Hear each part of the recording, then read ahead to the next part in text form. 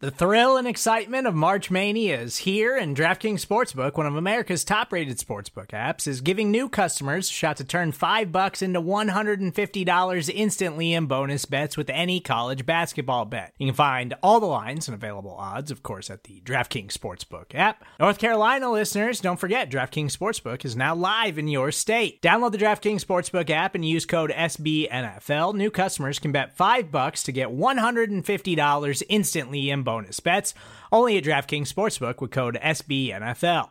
The crown is yours. Gambling problem? Call 1-800-GAMBLER, or in West Virginia, visit www.1800gambler.net. In New York, call 877-8-HOPE-NY or text HOPE-NY. In Connecticut, help is available for problem gambling. Call 888-789-7777 or visit ccpg.org. Please play responsibly on behalf of Boot Hill Casino and Resort. 21 plus, age varies by jurisdiction. Void in Ontario. Bonus bets expire 168 hours after issuance. See dkng.com/bball for eligibility, deposit restrictions, terms, and responsible gaming resources.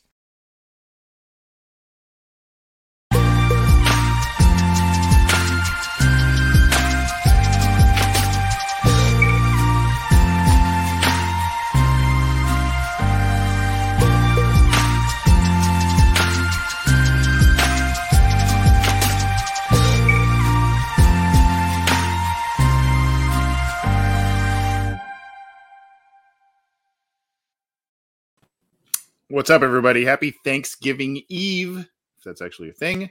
I'm Anthony Cosenza, and this is the Orange and Black Insider Bengals podcast, joined by my co-host, John Sheeran. We are hopefully going to be joined by a special guest, one on that video intro montage there, Mr. Tim McGee. We're waiting to hear back from him. Got some confirmation both this week and last week that he was going to come on, so we're going to carve out. We've got some time carved out for him, but we're waiting on his arrival. But in the meantime, John, happy early Thanksgiving. And the Bengals gave us something to be thankful for this week. Time carved out. Very timely pun from you. But Thanksgiving Eve is absolutely a thing. I was looking back in my Snapchat memories. And apparently 4 years ago, I was out with my cousins. And I was drinking this thing called the Pilgrim, which is like this pitcher, big, giant concoction of just straight liquor. And I was 21, so I figured, what the hell? I don't remember much of that night. So honestly, if Tim McGee is out there celebrating Thanksgiving Eve as one of the top 5 drinking nights of the country, we're gonna let him be him. But hopefully he comes on here to join us. Yeah, we'll check in with him in just a little bit there, and always an enthralling conversation for sure when we get him on the program. He tells it like it is, and he gives us a lot of knowledge. So we're waiting to hear back from him. In the meantime, we're going to cover a few things, both in terms of Bengals news and other items. There's a lot going on with the Cincinnati Bengals at this point in time, and so we've got a lot to kind of cover. I guess where we want to start while we're waiting here is the Cincinnati Bengals come up big against the Las Vegas Raiders. They come up with a win, and at one point late in the game, John, it was 16-13, and somehow the Bengals, in a matter of minutes to close out the game, win it 32-13. Your overall impressions of the contest and the result from last Sunday? In recent years, we've talked about this team ending up in close game situations where they've had close losses, and sometimes they didn't really feel like close losses. This was a 19-point victory, but it didn't feel like a 19-point win. It was honestly a very ugly game for, like you said, the first 50 or so minutes, and then it kind of ran away against the Raiders. And I think part of that was because the Bengals knew they had limitations offensively. They were going up against a really strong pass rush in the Raiders, both with Max Crosby, Yannick Ngakoue, even some of their defensive tackles. All of them had success against still an embattled Bengals offensive lineup. It's honestly kind of the loser of the day when it's all said and done. And the Bengals knew this. They knew that they couldn't have these long developing passing plays. They had to keep everything really short because the Raiders were going to keep everything in front of them. And they wanted to rely on the running game. And they really stuck to that. I think both Zach Taylor and Joe Burrow said in their post-game pressers that they were just waiting for the dam to break open with the run game. And they were afforded the chance to keep pounding the rock because the Raiders offensively couldn't do basically anything against the Bengals defense. That the defense kept the Bengals' original game plan alive in this game because they just stifled the Raiders' offense. An offense that earlier in the season was really good.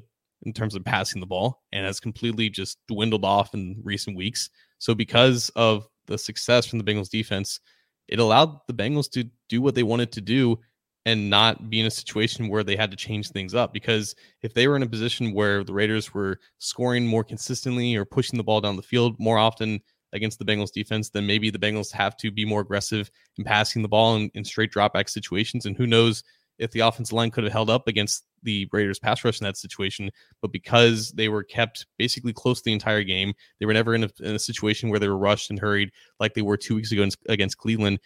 They eventually just allowed the Joe Mixon game plan to take shape, and eventually Mixon finishes with 120 something yards on 30 carries, 2 touchdowns. They get a lucky turnover at the end, and it kind of blew open for them. So kudos to them sticking to the game plan, but I really do think that it was the Raiders' mistakes and just their lack of offensive effectiveness that really allowed that to happen. I agree with you, and there are a lot of positive takeaways aside from just a general win in a game that was on the road, quality opponent that you're looking to, leapfrog in the playoff standings. And this was kind of one you had to have to really increase your chances and make a good run at things with 7 games, including 3 divisional ones coming up down the stretch here. You kind of had to have this one. I don't want to say that the Raiders are frauds or anything like that. I think they're a pretty good team. I think that they have been through a lot off the field. And so they're dealing with all kinds of different things. And I was very pleased to see the run game get going. I was very pleased to see the defense play well. The defense really carried them. It was great to see what Evan McPherson did in tying an NFL record with those 350-plus yard field goals. You got to like all that stuff. I am concerned about some of the things we are seeing out of the passing attack, especially coming out of the bye. I was concerned that the opening drive kind of plodded along a little bit. And then the Bengals, they end up getting a sack fumble, and that's not really what you wanted out of a bye.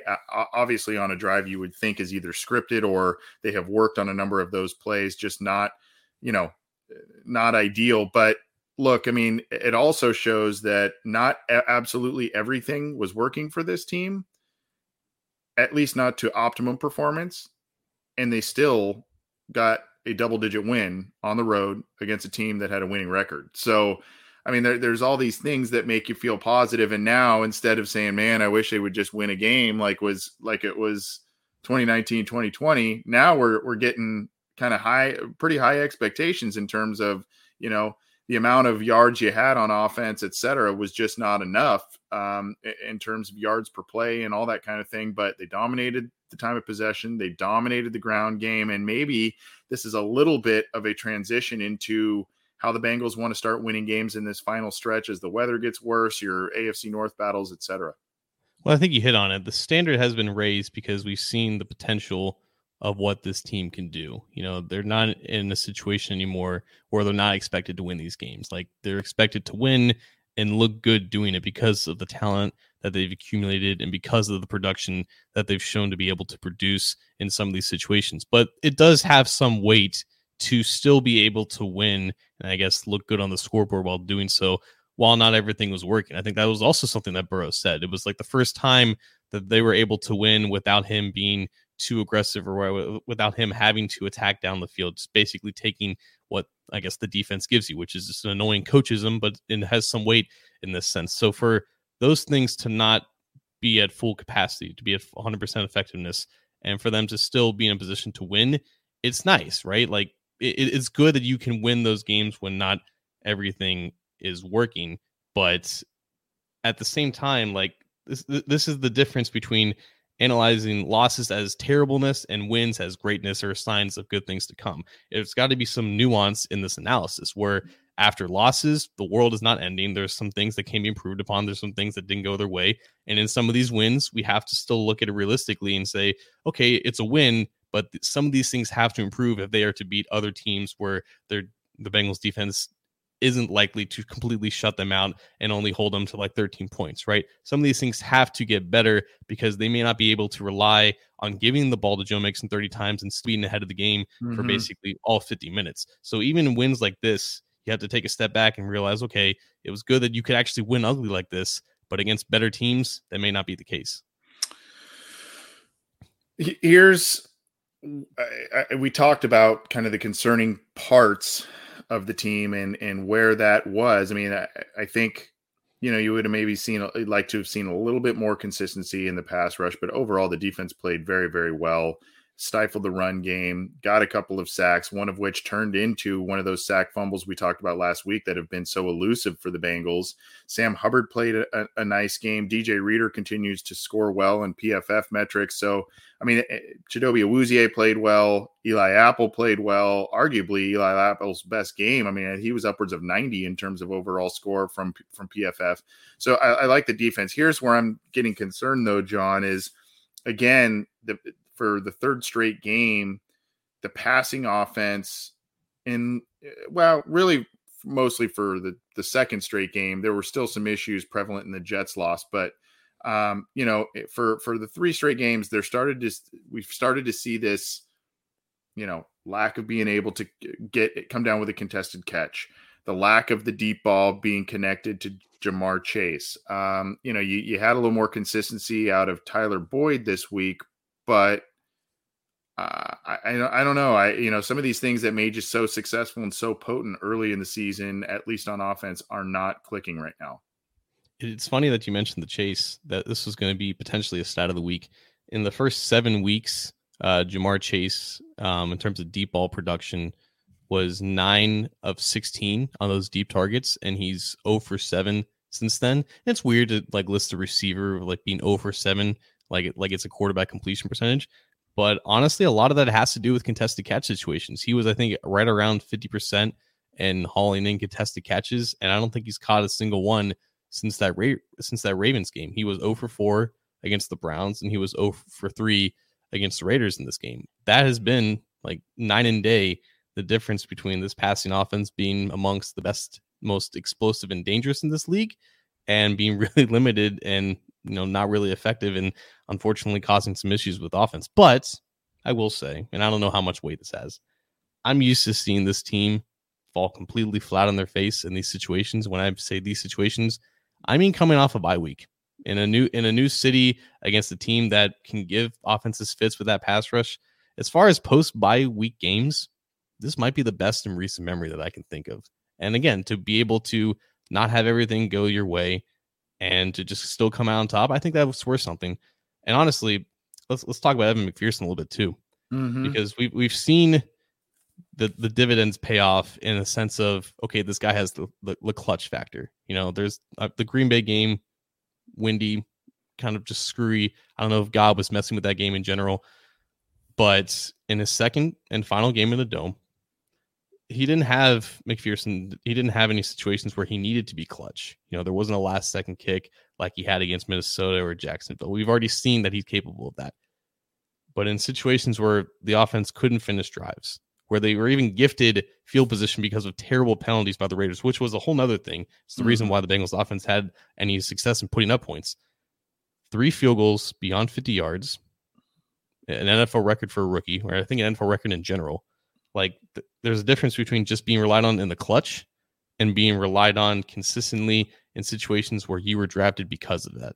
Like, he was drafted that high because he has that just natural leg power. He commented on NFL footballs being like, he has a lot more juice in these things. You can really get him up in the air, like as opposed to college balls. The ball just explodes off his foot. And it's a terrible field that the Raiders have, but I don't think he seemed to mind. But to be able to finish off those drives with that weapon of his leg, I think it shows the true value of Evan McPherson. It's not just the clutch situations like that will come and go, and sometimes it won't always work out. But those are the situations where you need him to be, in his own words, Money Mac, basically 100% of the time. And he was in this game. There's a strong case to be made that he was the most valuable player on this team this week. And I know what Joe Mixon did, the 120 plus yards and accounting for 12 total points with his 2 touchdowns. I mean, McPherson accounted for 14. So, I mean, and with the offense sputtering in the passing game and barely getting to quote unquote field goal range. I mean, the fact that he hit not one, not two, but all three of those was just monumental in terms of what the Bengals, needed to have done to get any kind of momentum. Now, I want to go back a little bit to the wide receiver passing game type of stuff that we were talking about, some of those issues. I'm seeing a couple of different things personally, and I don't know if you will agree or disagree in terms of the issues that are causing some of this stuff. And again, it's kind of a three-pronged type of thing. One is the receivers not coming down with these contested catches, wherein those were their supposed, and we've seen evidence of it being their strengths in the pros as well. T. Higgins, Jamar Chase, et cetera. They're not coming down with those as regularly. There are a couple, like in the first drive, a couple of times where Joe Burrow just really tries to make things happen, holds onto the ball a little bit. And sometimes the receivers aren't getting open or separation in some of these instances. That's some of the things I'm seeing. And then there are the occasional pass protection hiccups as well.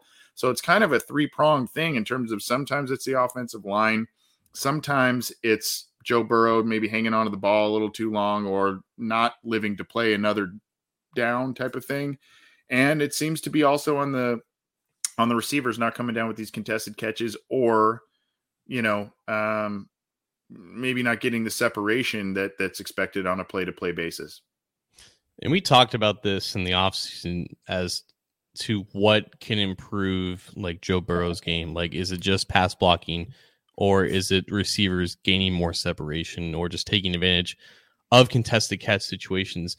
And I think we're seeing kind of both play out as to why the offense is being limited. I don't think that you can absolve the offensive line of any blame here because they're just not playing up to snuff against some of these good pass rushes. But just in the last 3 games, T. Higgins is 3 of 8 in contested catch situations. Jamar Chase is 0 for 9. I said 0 for 7 earlier, but he's 0 for 9. Tyler Boyd's 2 for 3, but his average depth of target is significantly smaller than Chase and I believe Higgins as well. So, like, there are situations where not only are you not getting production against tight coverage, but you're not seeing a lot of spacing because I think teams are designing their coverages a little bit differently.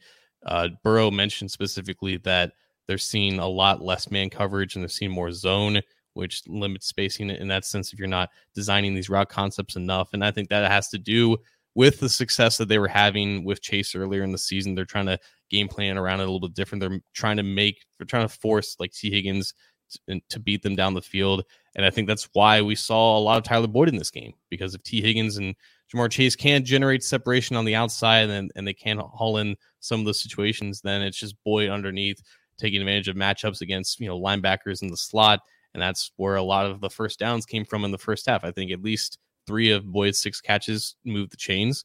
And it wasn't a high volume game that we saw against like Jacksonville or something, but we definitely saw more Tyler Boyd in this game, which I think we should have expected based off of what they said after the Browns game when they said, yeah, we basically kind of neglected Boyd. So if these are going to be the games where teams are keen in on Higgins and Chase and forcing them to beat them in tight coverage, we may just see just more games like this from Boyd. Unfortunately, it just has to be more often because they can't really survive on just 150 yards of passing per game.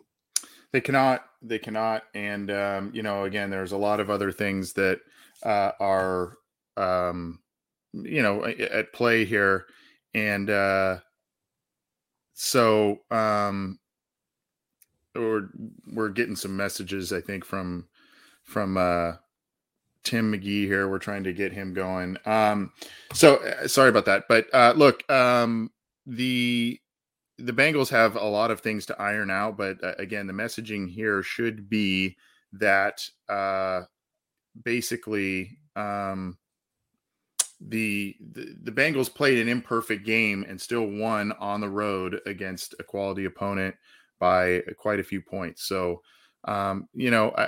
what do you make of the offensive line play as a whole right now, John? Because that's going to be something we'll talk about a little bit here in terms of where where the Bengals are in terms of quality of play in a number of different facets. What do you make of the offensive line play and what you've seen, particularly in this game when they had a lot of success running the ball, but so many negative plays as well? Yeah. And then you also said there was, kind of some indictments in terms of pass protection too.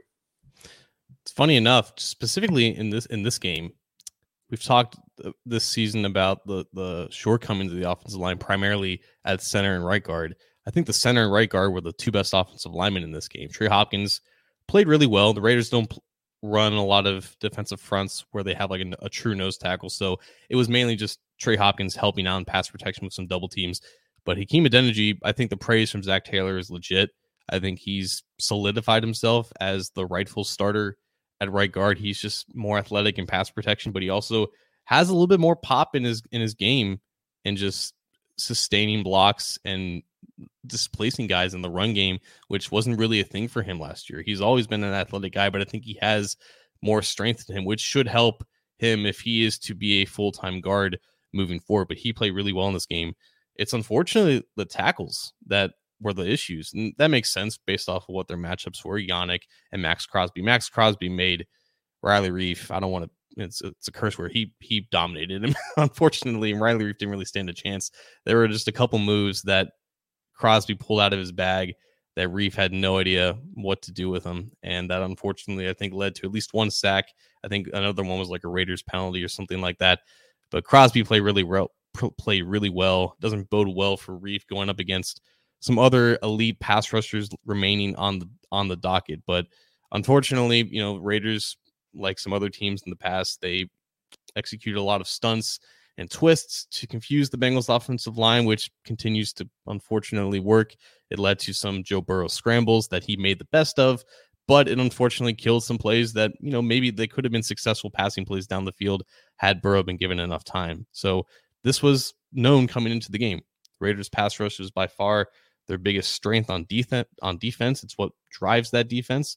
And it took advantage of a Bengals offensive line with two tackles. Both Jonah Williams and Riley Reif did not play very well in this game.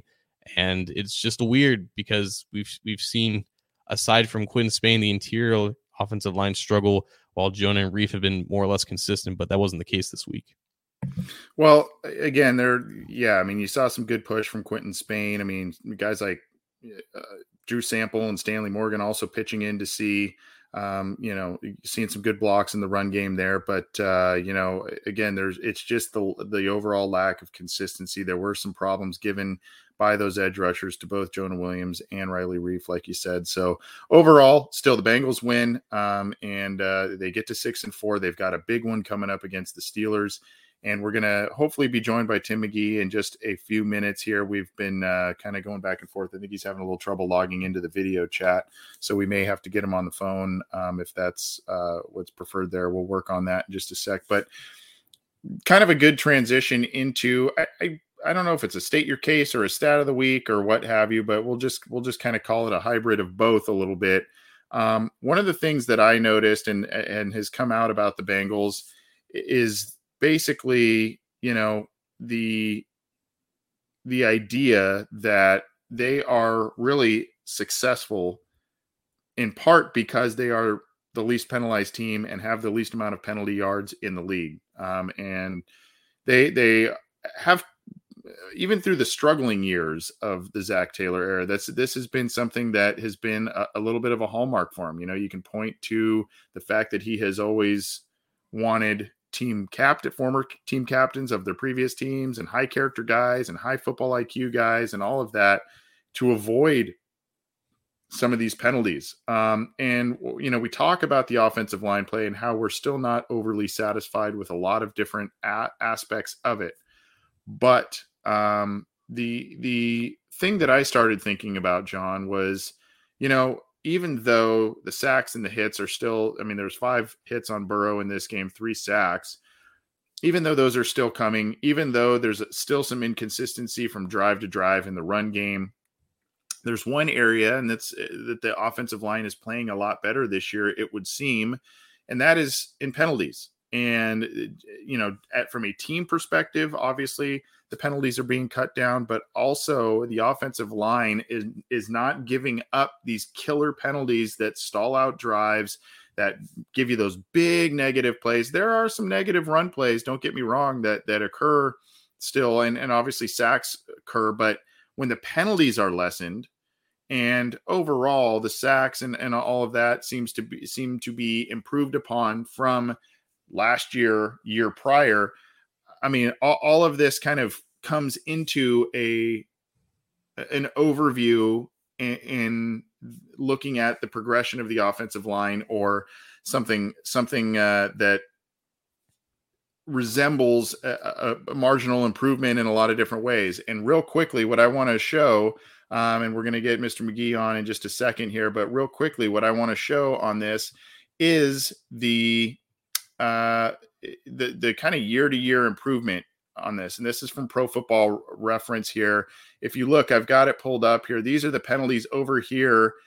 You can see here on this column where my mouse cursor is, you got 1 penalty from Redmond, 1 penalty from Hopkins, 2 from Fred Johnson. You've got John Miller in here with 3, John Jerry with 3, Andre Smith with 4, Billy Price with 4, Michael Jordan with 5, Bobby Hart with 7. Now, when you go to this year, granted, this is 2 years ago, but when you go to this year, you're going to see quite a bit of improvement from the players. Now, not everybody is playing. Let's see here. So here you go. Riley Reef, Jonah Williams, 1, 2, 2, 2, 2. You got 3 from Spain, a couple of which were questionable, and you had 3 from Carmen, and Carmen's not in the lineup anymore. But granted, now that was a full season slate as compared to this, but my point being, John, is that the lack of penalties by the offensive line seems to be something that is should be noted, isn't really talked about, because we talk about the sacks and the hits and the inconsistencies on offense. I feel like this is something that needs to be noted. Yeah, and like you mentioned, Carmen has 3. He's no longer starting. Trey Hill has 3. He isn't a starter anyways. Isaiah Prince has 2. He's just used as like an extra lineman from time to time. So the majority of starters, yeah, they're playing consistent and they're playing together. There's no silly penalties. There's no holding. There's no false starts. I think that comes down to coaching primarily. I think that's the Frank Pollock effect. He's getting guys in there who know what they're doing, who aren't going to make the silly mistakes. You can live with offensive linemen who are marginally talented. You can live with them giving up pressures and sacks from here and there. If that's what kills drives, then that's what it is. It's those plays compounded with the penalties that is what made the Bengals offensive line as bad as it was in 2019, 2020. It's why it was inexcusable to leave both Alex Redmond and Bobby Hart out there for as long as the team did. Not only were they just not very good at blocking, they were consistently penalized for it as well. So that is basically like a microcosm of like the gentle and slow progression that this offensive line has made. There's still much work to be done. A lot of the sacks, unfortunately, have come from both the tackles, but there is progress being made, and I think that's primarily because of the coaching and just getting the right guys in there. And that has definitely made an improvement, and it's definitely allowed them to sustain drives and let the offense kind of realize some of its potential here. Well, no more false start 62, holding 62. We don't have that happening on a regular basis over and over again, but not to indict just one player. Obviously, it's across the board, but we know that one player was a big issue. But at any rate, that was something else I wanted to bring up. That's kind of a transition in from the Bengals beating the Raiders and into what we're going to be talking about towards the end of this episode. Another day is here, and you're ready for it. What to wear? Check. Breakfast, lunch, and dinner? Check. Planning for what's next and how to save for it? That's where Bank of America can help. For your financial to-dos, Bank of America has experts ready to help get you closer to your goals. Get started at one of our local financial centers or 24/7 in our mobile banking app. Find a location near you at bankofamerica.com/talktous. What would you like the power to do? Mobile banking requires downloading the app and is only available for select devices. Message and data rates may apply. Bank of America NA, member FDIC. And with our special guest who joins us now, we told you at the beginning of the show, Tim McGee, one of the top 50 best Bengals players, as voted on a couple of years ago with the Cincinnati Bengals, one of the great wearers of the number 85 jersey, and one of our favorite guests because he brings it, he tells it like it is. He's now covering the Bengals, and we are pleased to be joined by Tim McGee. Tim, how are you, sir? I'm doing great, guys. What's happening? Well, I feel bad. I feel like I've just been bugging the heck out of you. I apologize, but I appreciate you making time for our program again. Like I said, you are one of easily our favorite guests, not only because of your playing career, but your analysis of the team. How are you doing? Happy Thanksgiving Eve. Hey, Anthony, listen, I have a wife and 3 daughters. There's no such thing as annoying me. I am numb to it. And actually, you did a pretty good job. You and Mike Hausbrook, he texted me and said, "Hey, are you going to be on tonight?" I was like, you know what? I got to figure out if it's audio or video because I got to hurry up and get in front of a computer or something. So all is good. I appreciate it. And Mike was the conduit to us being introduced to you. And he was excited to hear that you were going to be on the program tonight. But I again, appreciate you making time, especially right before a holiday. I guess we'll just dive kind of right into it in terms of what we're seeing from this team this year. Last time we had you on, I think it was right around this time last year. We were talking about, is Zach Taylor going to make it through the year? What are we seeing from him? Has he lost the locker room? All of that kind of stuff. Here they are now, Tim, at 6-4. They're right in the thick of the AFC playoff race. Is this surprising to you? Or did you think that based on where the Bengals were after free agency in the draft that, hey, they could be kind of sneaky good this year? It's mixed bags for me. And because number one, I want to give credit because they're 6-4. They're in second place of the AFC North. So you got to get credit. Let's just face it. I don't know if we really thought, we probably hoped and prayed and wished and all the other good things and crossed our fingers that they would be in the position that they're in now. And that's the positive side. They play very well in my very strong opinion. However, are they blowing it? I don't want to dwell on the negative, but the question comes to mind and the concern of mine is, are they blowing it considering they are the healthiest team? Mm. All the 3 other teams, and they've been decimated with injuries. I'm talking about from the quarterback position to COVID to you look at Baltimore just as an example, and I can go through all the teams. Baltimore they're missing their left tackle. They're starting the all-pro left tackle. They're missing their cover corner. They don't have a running back. Matter of fact, I may be their running back next week. Maybe Anthony, maybe John. Who knows who's going to be their running back? We'll have a committee. And that's what they've been doing. And then you look at, so obviously they're not in a health condition, although they were predicted to win the AFC North, although they're winning by 1 game. But think of the job that Harbaugh has done there to maintain this. And when you look at Pittsburgh, Ben's out. They've lost their linebackers. TJ Watt, the highest paid defensive player, he's been out. So then you look at Cleveland. Cleveland's whole team has been out at some point in time. So when you look at that and you're going into the second half of the season, you're in the second half of the season, and you look where the Bengals are and you look at the tough schedule that they have ahead of them, I thought and was hoping they would have more of a pad in the win-loss columns and the lead in the AFC North. But slipping to the New York Jets, man, I'm telling you guys now, that game will come back to haunt them every single week. They'll look and go, if we would have won that game that we were supposed to have won. It is weird talking about Bengals injury luck rather than, being snake bitten in that regard. Maybe they're just confused on how to handle it. I don't know. But I think we have to talk about the wide receiver here, Jamar Chase. There was a question that Mo Egger asked Keyshawn Johnson earlier this week. And it was basically along the lines of, for everything that Chase has done this year, he's kind of hit a little bit of a stat wall, if you will. What and Egger asked Johnson, like, what is the one thing that you would tell him to do to improve or basically kind of get out of the slump? And Keyshawn didn't really have an answer. So Tim, is there one thing that like every rookie receiver kind of has to get over in their rookie year if they kind of hit a wall, or is Jamar's situation a little bit unique to him? It's unique to him. However, it's the T. Higgins effect. T. Higgins has been Mr. Irrelevant in that offense. He's not making the plays that we know he's capable of making because he's not getting the opportunity.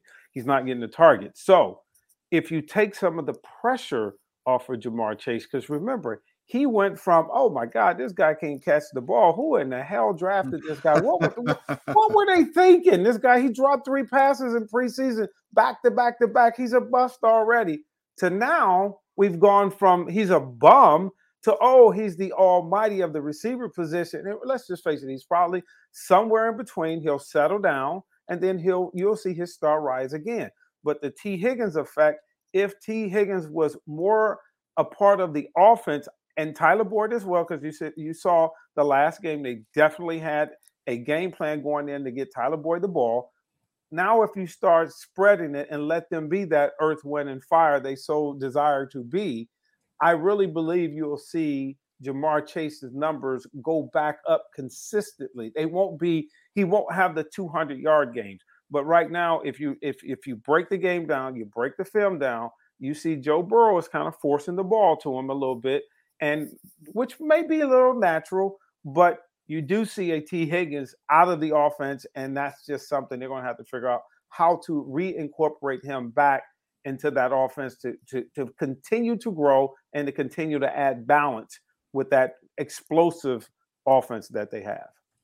Talking with Tim McGee, former Bengals wide receiver and current analyst of the team, one of our favorite guests on this program. Happy to have him join us once again. I guess just quickly, kind of to piggyback on that last question, what was your immediate reaction when the Bengals drafted Jamar Chase instead of Penei Sewell? Did you have a dog in that fight? Were you saying, hey man, they should have drafted that offensive lineman? I know it's easy to say now based on what Chase has done, but I mean, were you team Sewell, team Chase? What was your kind of pick at that point in time? I thought they could have literally taken a dart with Pitts as well, the tight end, if he was available. Yeah.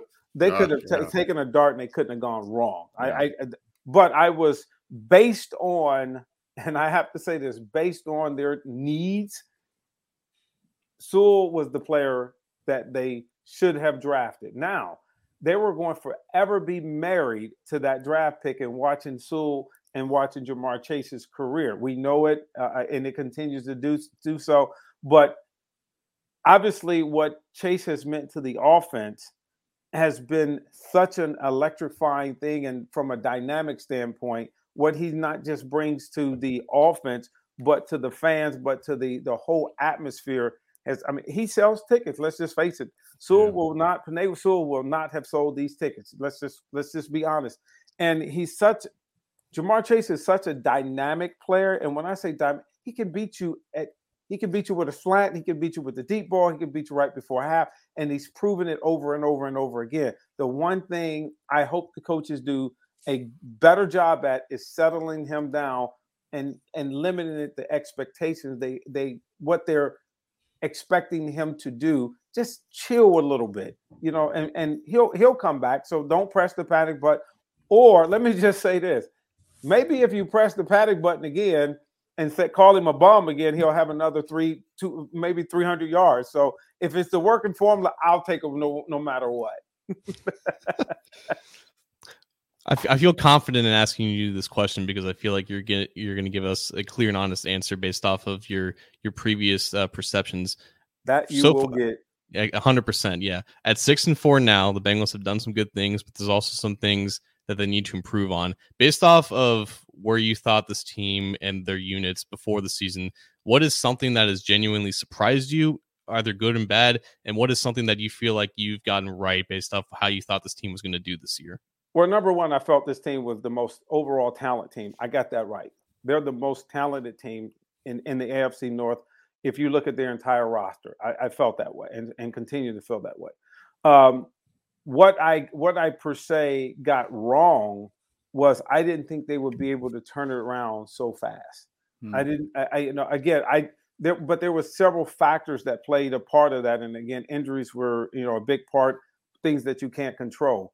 What my biggest disappointment right now is the fact that I think they should have a bigger cushion in as far as getting that lead, because you got Pittsburgh coming in here, you got the 49ers, you got the LA Chargers, you got the Kansas City Chiefs, and you got the Cleveland Browns again. So you got a real formidable schedule. You're not going to have, the New York Jets and the Chicago Bears and, teams that I don't think are as talented or they're going through a certain phase. So the window of opportunity is here and now for the Bengals because the Browns are going to get healthy. Pittsburgh is going to reload. And I personally people get on me for saying this, but I got to be brutally honest. I've always thought for the last 10 years or so, Mike Tomlin was the second best coach in football. The guy takes a roster, whether you like it or not, whether Pittsburgh is your nemesis and you cannot stand them and all that stuff. But the guy basically takes a talentless team, and every year they seem to be right on the cusp of the playoffs. How does he do this? How you talk about them tying the Detroit Lions?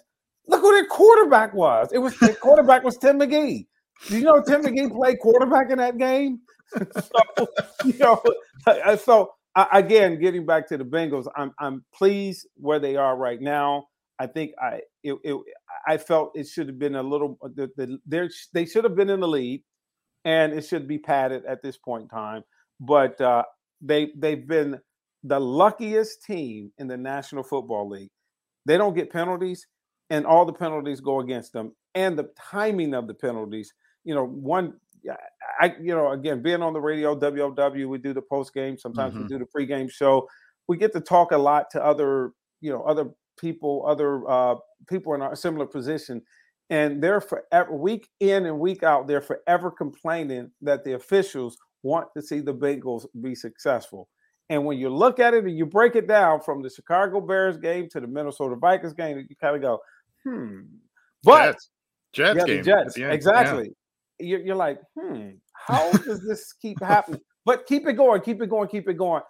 When the luck turns or become neutral in the second part of the season, I don't think they're going to be able to play on luck. I don't think they're going to be able to rely on the officials, not to say they are, but they're going to have to win some teams. And the passing game, as you guys know, probably having inclement weather as far as snow and rain and sleet, the passing game will be affected. So they're going to have to run the ball effectively and efficiently. And I felt they did that the last game. And I was very, very, very happy that they did it, because they got taken to the woodshed against Cleveland, a couple weeks ago. And they showed them this is how you really play football in the fall in the Midwest. Well, we talked about Penei Sewell.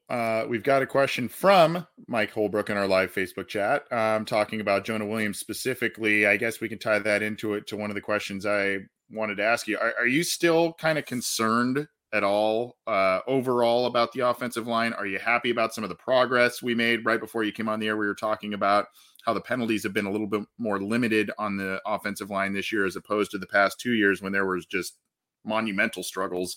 How are you feeling about the offensive line with the Bengals not going after Sewell? Their second round pick that they invested in is not in the starting lineup right now, but somehow Joe Mixon's getting 100-yard games and is one of the leading rushers in the league. And Joe Burrow is one of the leading passers in the league in terms of yards and touchdowns. What's our measurable? And I'm going to answer that. If the measurable is the things you named, Joe Burrow is throwing the ball and he has a bunch of passing yardage and Joe Mixon has a bunch of rushing yardage, I would agree 100%. But if we're talking about the future of the franchise and Joe Burrow getting his ass handed to him all the time, getting hit damn near every single play and getting bruised and battered, well, I don't know what the trade-off, but I think you got a damn good quarterback in Joe Burrow. And when you look at the offensive line, it is not all the offensive line. It could be Burrow sometimes for holding on the ball. It could be the tight end not getting his block, the fullback, the receivers not getting open. It could be a multiple things. So I'm not blaming one particular area. But I still think the line is very inconsistent. We talked 2 weeks ago or before the bye week, we talked about how weak they were, how bad, what a bad game they had against Cleveland. Then this week they come back. So you got that up and down. But again, I think the coaching is really, truly making a difference. And as they get better and better talent, I think they'll get better and better. But I know Mike asked a question about Jonas Williams. Jonas Williams stinks. I mean, he's just not playing real well. He stinks. I mean, but I still think he has the potential to be. But right now, I use that conjunction, but he is playing against the Myles Garretts of the world week in and week out. So, to measure him, yes, his performance is pretty bad, but he is going against the top of the top of the top of the food chain. So, I guess I'll give him the benefit of the doubt, but I am tired of seeing people run by him. But it is what it is. Yeah, I will say, like, now is not the time to really defend Jonah Williams based off the past couple of weeks. So that's probably a safe take to kind of lay out there. But going off of just like what you said about Burrow, because I wanted to like ask a former player this, because it's something that I kind of believe. Does it really matter how much elite talent that you put in front of Burrow, or is he just going to be that quarterback that will always try to make something out of nothing and will end up taking just more hits than maybe a more conservative quarterback can do? Because even now, like after that injury, we still see him try to create and try to extend plays, and unfortunately take some sacks when he should be maybe throwing the ball away. Like, is that ever going to go away even after that injury, or is it just a matter of just getting as much talent in front of him as possible? Well, I think you always want to be the way the Bengals built their offense. They built it around the skill position, opposed to if you look at San Diego, they built it around the offensive line, or building around the offensive line with Justin Herbert. So it's just a matter of how you want to do it. Obviously, since Zach Taylor is an offensive-minded coach, a passing game coach, that's how he felt, would be the direction he wanted to build the offense. Whether I agree with him or not is a moot point. But I don't think Joe Burrow is playing lights out football. And if you ask the people outside of our area, I'm talking about get outside of Bengal Nation. We're in Bengal Nation. We love the Bengals every time Joe Burrow. People don't look at Joe Burrow as a top 5 or top 10 quarterback. They look at him with a hell of a potential. But when they look at his full body of work and they're looking at the interceptions that he's been throwing and the injuries he's been taking, they do. And I'm not saying it's true or not. They do kind of rate Justin Herbert, a little ahead of Joe Burrow. So I'm just worried as a Bengal fan. I'm worried that the guy that I know has Hall of Fame potential. I'm just worried that he will be more like a boxer that's just constantly taking a jab, and it's not going to affect him while he's young, while he's 23, 24, 25.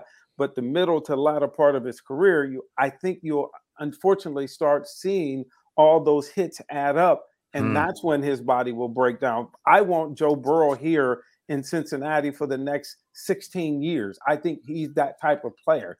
But I think it's going to affect him long term if they don't give him the protection that he needs, whether it's the Secret Service or the FBI or the CIA. He needs protection, max protection. He needs protection because he's just taken too many hits. And John, to your point about his trying to make something out of nothing, that's coaching right there. That's nothing but coaches. Coaches will tell you, and if you have a good coach, and I think Zach Taylor is a decent coach. Don't get me wrong, offensive minded that is. But if you're able to tell him and get Joe Burrow to understand, Joe, sometimes we need you to make the decision for the team. We don't always need to force it, because here's what we do here in Cincinnati. We are praising him when he scrambles like Jamar Chase. If you watch the film, Jamar Chase, some of his passes were what we call scramble drills. The play has broken down. He throws it. Okay. Now, if 2 of those turns in from touchdowns to interceptions, the dialogue is totally different. So you have to be careful because, yes, everything is going right for the Bengals. Think about this, guys. Everything, the penalties, the balls bounce this way, hits the field goal and goes in, the goalpost and goes in, the penalties at the right time, the interceptions, the fumbles, and they're still in second place. So it's going to turn. And I'm not saying it's going to turn for the worse. It's going to turn for the normal. And when it turns for the normal with the competitions they play in, it's going to be tougher for them. But I hope they're up to it. Talking with Tim McGee for a few more minutes. Want to get his thoughts on the upcoming game against the Pittsburgh Steelers. But before we get there, hopefully you've got a couple more minutes with us, Tim, if you're cool with that. Appreciate it. I'm chilling at the house. All right. I appreciate it. I kind of want to bridge your playing days to maybe some of the things with the team, not only on the field, but I guess I want to start with some of the things we saw off the field from this ownership group and Elizabeth Blackburn stepping into a new role. I would love to get your thoughts on the Ring of Honor that they unveiled and kind of some of the other endeavors here. We had Anthony Munoz on a couple of months ago, Ken Anderson as well. And they talked about what that meant to them and being inducted into that class. But I would love to hear kind of your thoughts on what the Bengals have done from a former player engagement standpoint as well as fan engagement standpoint? Let me speak from three different angles. I'll speak from a personal angle of I like what they're doing. I like what they're trying to do. I like what Elizabeth Blackburn is trying to do. I get it. She's bringing a more proactive approach. There's different segments there's the fans who I don't know if their experience has gotten a lot better. Is it because they're winning or they're competing?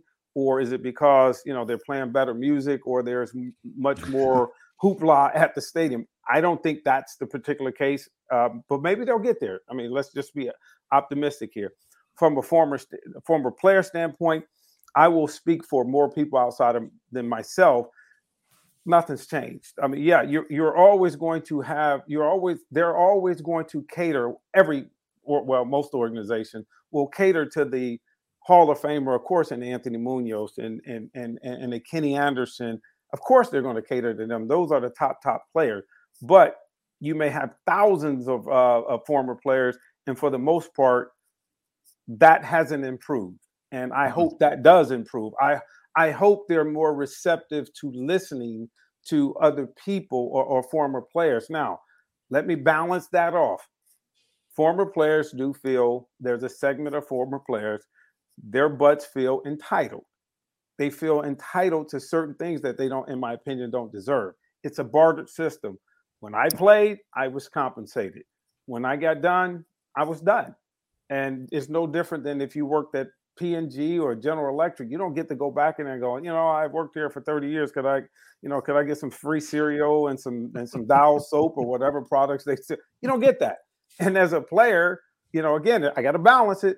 As a former player, you had to pay for your ticket. They gave you 2 tickets. You had to pay for the rest. So why in the hell would you think you're going to get some free tickets? So sometimes it's the management and sometimes it's the players. And I just hope and wish they will get to a point where they will listen to somebody to mediate that and say, okay, here's what's fair. Here's what's not fair. Because for the most part, the former players are not very happy because, again, the 31 other teams, we hear it, I know my friends go up to Cleveland and, it's a big hoopla. And I can call the Redskins who I played for 1 year.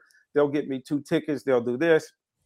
But, again, the flip side of it is players are brats. They want to be treated as if they're the asset on the field right now. Dude, it's over, bruh. There's no other way to say it. It's over, dude. You don't get anything, and whatever you get, you should be damn happy you got it. But some players don't think that way. I think the solution here is to vote Tim McGee into the Ring of Honor. Maybe some things will start to change here. I got my own Ring of Honor. I'm in my Ring of Honor right now. There you go. That's the mindset. That's the mindset. The McGee Ring of Honor. That's right. Probably a little bit better too. Yeah. Let's talk about this game coming up. There's a lot of things that we can kind of discuss here, but I think the overline one, for me at least, is just the last 2 games that these teams have played. They took the Steelers by surprise, obviously last year on Monday night with the Ryan Finley show. And then they kind of handed it to them back in week 3 when, to your point, Bengals had a lot of their guys healthy. Steelers did not, and the Bengals played really well. But now we're at a point where this rivalry looks more like an actual rivalry. The scales have kind of tipped back into the Bengals' favor. Now that they're playing again, the Steelers are going to have some motivation here. Do you sense that this team and this franchise in general doesn't feel as scared of the Pittsburgh Steelers, the bad Mike Tomlin team?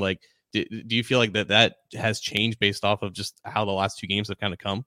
I think it's still in the back of their minds that the Steelers are the Steelers, and the Bengals have to play a higher level than the Steelers. They have to play their best game where the Steelers will come down. But when you look at the rosters, I think it's very important to look at the rosters and you see this is not a Pittsburgh Steelers team of the past. This is not a dominating football team. I mean, just you saw him last week. You saw him the week before. Ben's kind of on it, if not on his last year, he's on his last leg for sure. Najee Harris is a freaking talent, man. Oh my gosh, their offensive line is so-so, and TJ Watt has been in and out of the lineup.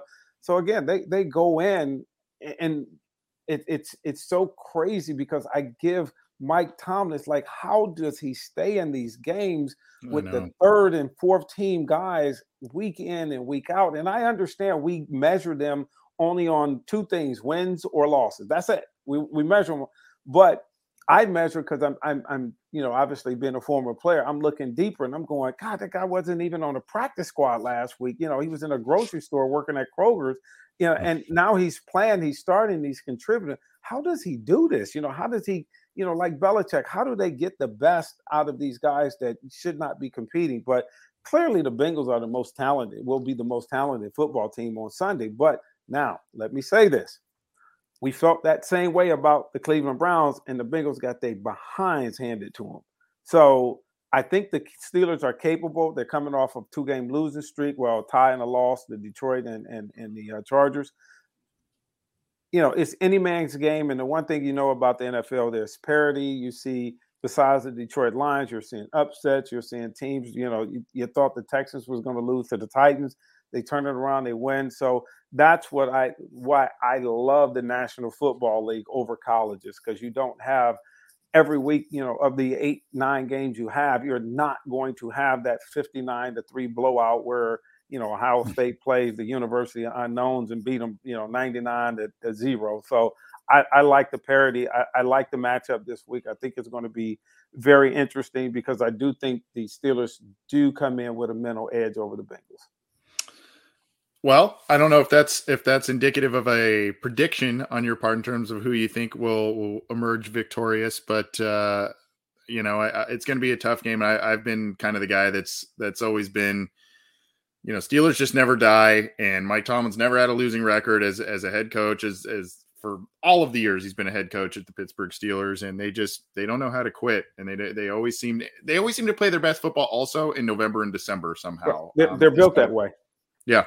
Yeah, they're a defensive team that run the ball on offense, and like you said, you got to give credit where credit is due. But I still think the Bengals will come out on top. I don't know if I think that or I'm just hoping and praying and wishing and all that kind of stuff. So I really truly believe that the Bengals are more talented, but I believe the Bengals have the advantage in talent, and the Steelers have the advantage in they're inside the Bengals' head. So yeah. I think the Bengals have to go through this. If you hear Tyler Boyd, they seem to, give this, yeah, we can do this. Yeah, we're in my year. They're quitting it, and it's kind of like my old alma mater that, at the University of Tennessee, we talk about a rival, Alabama and Tennessee. I'm like, no, it's not a rival. It's a rival to you, but it's not a rival to Alabama. It's a homecoming game to Alabama. So, right. I'm so interested to see as these teams head in different directions, the Bengals ascending and the Steelers descending, and they're still right there. And that's, Anthony, you touched on that. That's the most amazing part. Pittsburgh is not very talented, but why are we talking about them? Any other team would not be in a game. They don't quit. They find ways to continue to play, and they always seem. If you saw that Chargers game, man, how was they still in that game? So I guess we'll see. That's where they play the games, but I love the rival. It's kind of back now. It's a little exciting to Pittsburgh to come in. So and they'll be in with 20,000 fans at Paul Brown Stadium, unfortunately. Yeah. Well, it's been awesome talking to you. Before we get you out of here, quickly, I just have to know, in your playing days with the Cincinnati Bengals under Sam Weish with Boomer Esiason, what was the play that was called in the huddle where you said, this one's coming to me, it's going for 6, no doubt? What was the play call? It was called flip right. I'm gonna give you the whole cadence. All right. Flip right, and I'll break it down. Flip right means there's 2 receivers on one side. Okay. And if I was the X receiver, Eddie would have a tight split. So that's why we called it, flip or whatever. So Eddie would have a tight split. Mm-hmm. And Eddie or myself, depending on, we called it Z Dover, okay, which is a deep over. Or we called the play action. So there were actually 2 plays. And what that meant was if you saw Eddie Brown come under me, so I would go right through the defense, use my speed, take both of the safeties out because they had to respect it. And Eddie would come right under me, and Boomer would just hit him, and he would be wide open.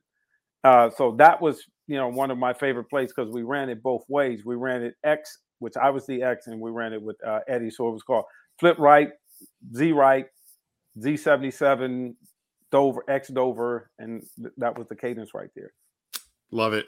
Love it. And God, Boomer selling that play action. Good God. He was incredible at selling that thing. And we called the play action Pepper. You did? We called Pepper deep over. Yeah, it was called Pepper. Oh, the black guys called it Peppa. The white guy called it Pepper. Tim, it's been awesome. I apologize for some of the confusion. That's my fault getting you on here, but I gotta tell you, you are top of the list in terms of guests we have had on the show. I love having you on, and I appreciate you making time right before a holiday. I know you're hanging out with family and stuff. Quickly, just tell the folks, in case they're living under a rock, where they can still hear your great analysis of the Cincinnati Bengals and all that good stuff. We're on the post-game show, depending on the time. If it's a 1:00 game, we're on 5:30 to 8:00 on 700 WLW. And we're on myself and Chick Lug, which we cover every game unless it's a night game. If it's a 4:00 game like the Las Vegas Raiders, we were on the pregame at noon to 2:30, and then we come back in studio and we're on from 5:30 to 8:30 to 11 o'clock. So that's a long day of radio. It is. Well, I appreciate the time. I know it's late for you. Happy Thanksgiving. You hanging out with the family, I assume, or absolutely. Matter of fact, my middle daughter just came in and knocked on the door. She just got in from she's in medical school at Emory in Atlanta. So she just came home, and I looked, and I'm looking at my beautiful daughter, and then I look down at the screen. I got these two guys, these two ugly mugs. Yeah. At this face I gotta look at. Yeah. Well, go say hi to that daughter for us, and go have a great holiday. Hopefully, we can have you on again soon. I love the time, but have a good holiday. Thanks, Tim. Hey, happy Thanksgiving, my brothers. Back at you. Okay, thanks. Back at you. All right. I love that guy. I dig his analysis. I dig his real nature with everything. You may not always agree, or you may kind of flinch a little bit with some of the things he says, but he tells it like it is. And I don't know. I love it, man. It's almost like you should do that for a living, talk about the Bengals. He seems like he's pretty good at it. He's decent at it. He's pretty damn good as a player, and he's pretty damn good as an analyst now with the team. And I just love his takes. We're running up against it. It was a great talk with him. I feel a little bad that his daughter walked in while he was on a show with us. Feel bad about that, but I'm glad he's able to spend some time there. We'll just kind of go quickly, quick keys to this game against the Steelers, John, and a prediction, and then we will hop on out of here. Oh man, I think TJ Watt's got to be the difference here. He did not practice, or he was limited in Wednesday's practice. He's still dealing with a hip and knee, but Mike Tomlin alluded to there being a good chance for him, Mika Fitzpatrick, who I think is good to go, and Joe Hayden to all potentially return in this game.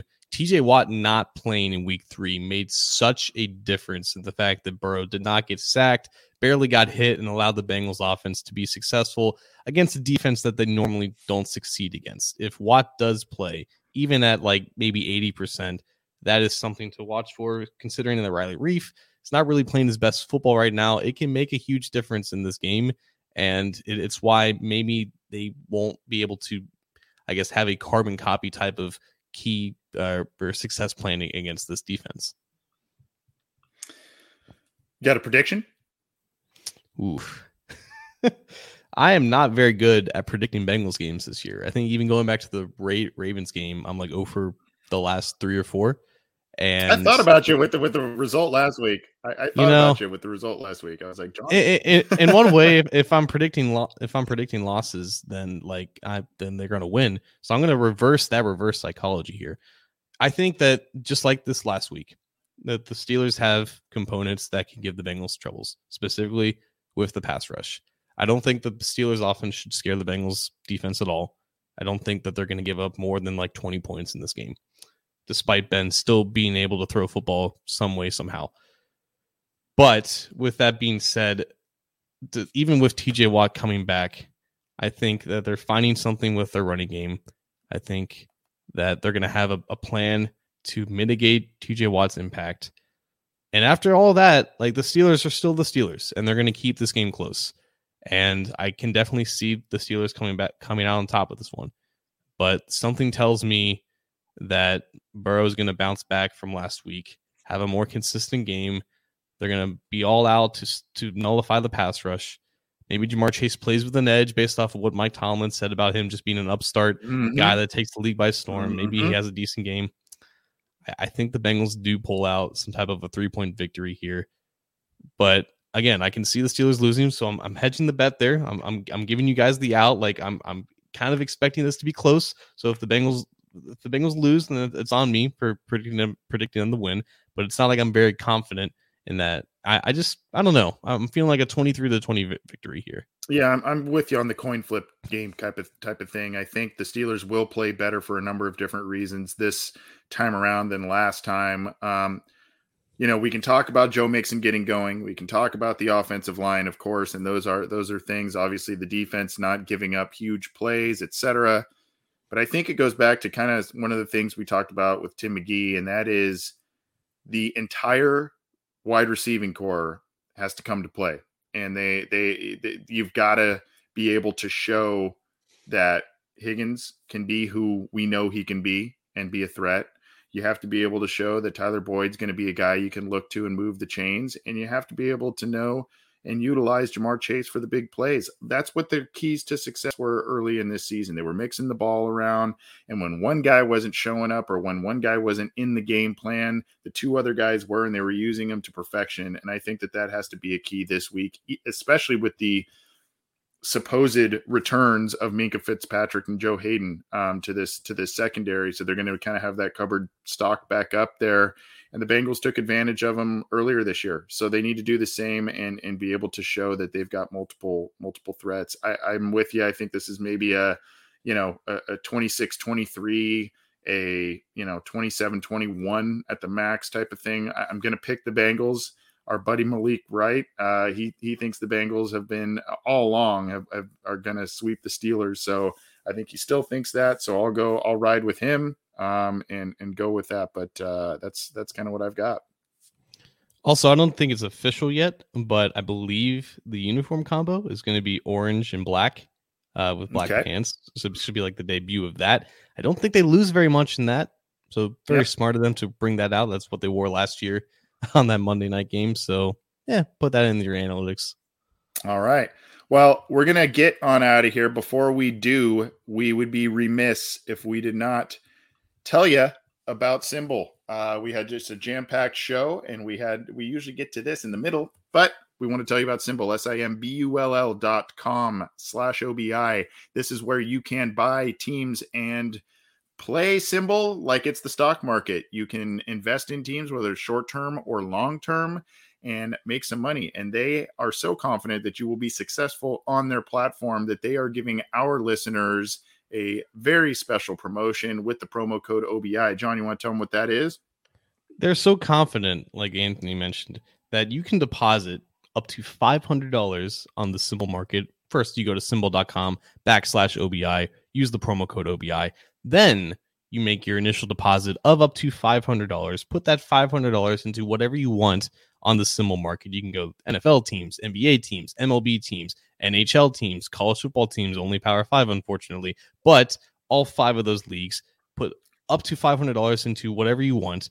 And for the first 3 months, if you are, for whatever reason, unsatisfied with Symbol, you're losing money, you just realize this just isn't for you, you can take out that initial investment 100% risk-free for the first 90 days. Symbol will not hold it against you. You will get your money back, 100% of it, guaranteed. That's how confident that they are, and you being happy with investing in the Symbol market and staying in for the long term. Because don't just take it from us.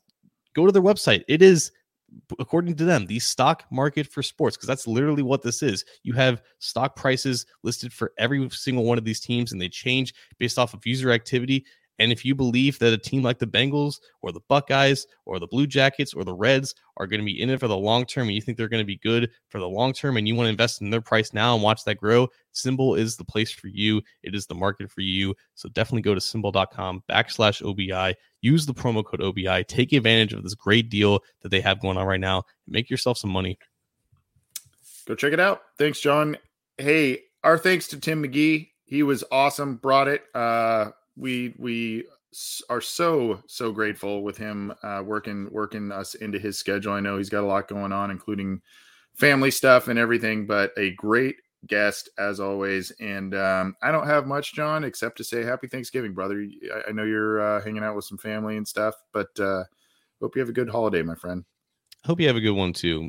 Give me your ideal plate that you're gonna have on Thursday. Give me like a couple sides and like the main meal. So here's the deal. We do this deal where, we do the in-laws, then we do my parents' house. I wish we did kind of the one centralized, one big deal. But it would be like one is at 2 p.m. and one is at like 6 p.m. And it's like you're having the same exact meal. So what we've done this year is we've switched it up. We're actually doing a brunch type of thing with my family. So we're doing more of a thing like that and then doing a dinner. And my wife's older brother is a big meat guy. He's got like smokers and, pits and all kinds of different things. And so along with every other traditional Thanksgiving meal, he actually throws in a really, really good tri-tip he makes. So, for brunch, all the breakfast foods, I'm a big breakfast guy. I love the eggs, the bacon, all that kind of stuff. And then later I love me some green bean casserole. I love me some cranberry sauce. Turkey's okay. But that tri-tip, I know it's not a traditional Thanksgiving meal staple, but the way he makes it, man, it's pretty dang tasty. Man, brunch, some smoked meats, dare to be great, man. I appreciate that. How about you? Are you a pumpkin pie guy? There's a whole debate going on about pumpkin pie. Are you a pumpkin pie guy? For the first 23 years, I couldn't stand pumpkin pie, but now I don't really mind it. I feel like I always thought it would taste like actual pumpkins, like the stuff that you take out of pumpkins. So I was just kind of scared of it, but it's not that bad. But, like the Thanksgiving food is just so traditional and people are so afraid from veering off from that tradition. It's ridiculous. You can eat whatever you want for Thanksgiving. My family's doing some salmon, doing some roasted vegetables, got to have some stuffing, got to have some mac and cheese, got to have some mashed potatoes, going to have some color on the plate, but dare to be different, dare to be great, veer away from that bland turkey that we always eat, The salmon, that's a nice touch. I like that. That. Yeah. Well, good. Well, have a good time, bud. And, thank you to Tim McGee. Thanks to everybody for tuning in. You can subscribe to our YouTube channel. The icon is below John there, way down in the corner there. You can click that, subscribe, click the bell to be notified when we go live, when new content is available. And of course, you can get this podcast, Orange is the New Black from Mason Zim, Coach Speak and Chalk Talk from Matt Minnick on the Cincy Jungle podcast channel, available on your favorite audio streamer, whether that's iTunes, Stitcher, Spotify, Google Podcasts, iHeartRadio, all the major ones. We are there. Subscribe and leave a review. Appreciate it, John.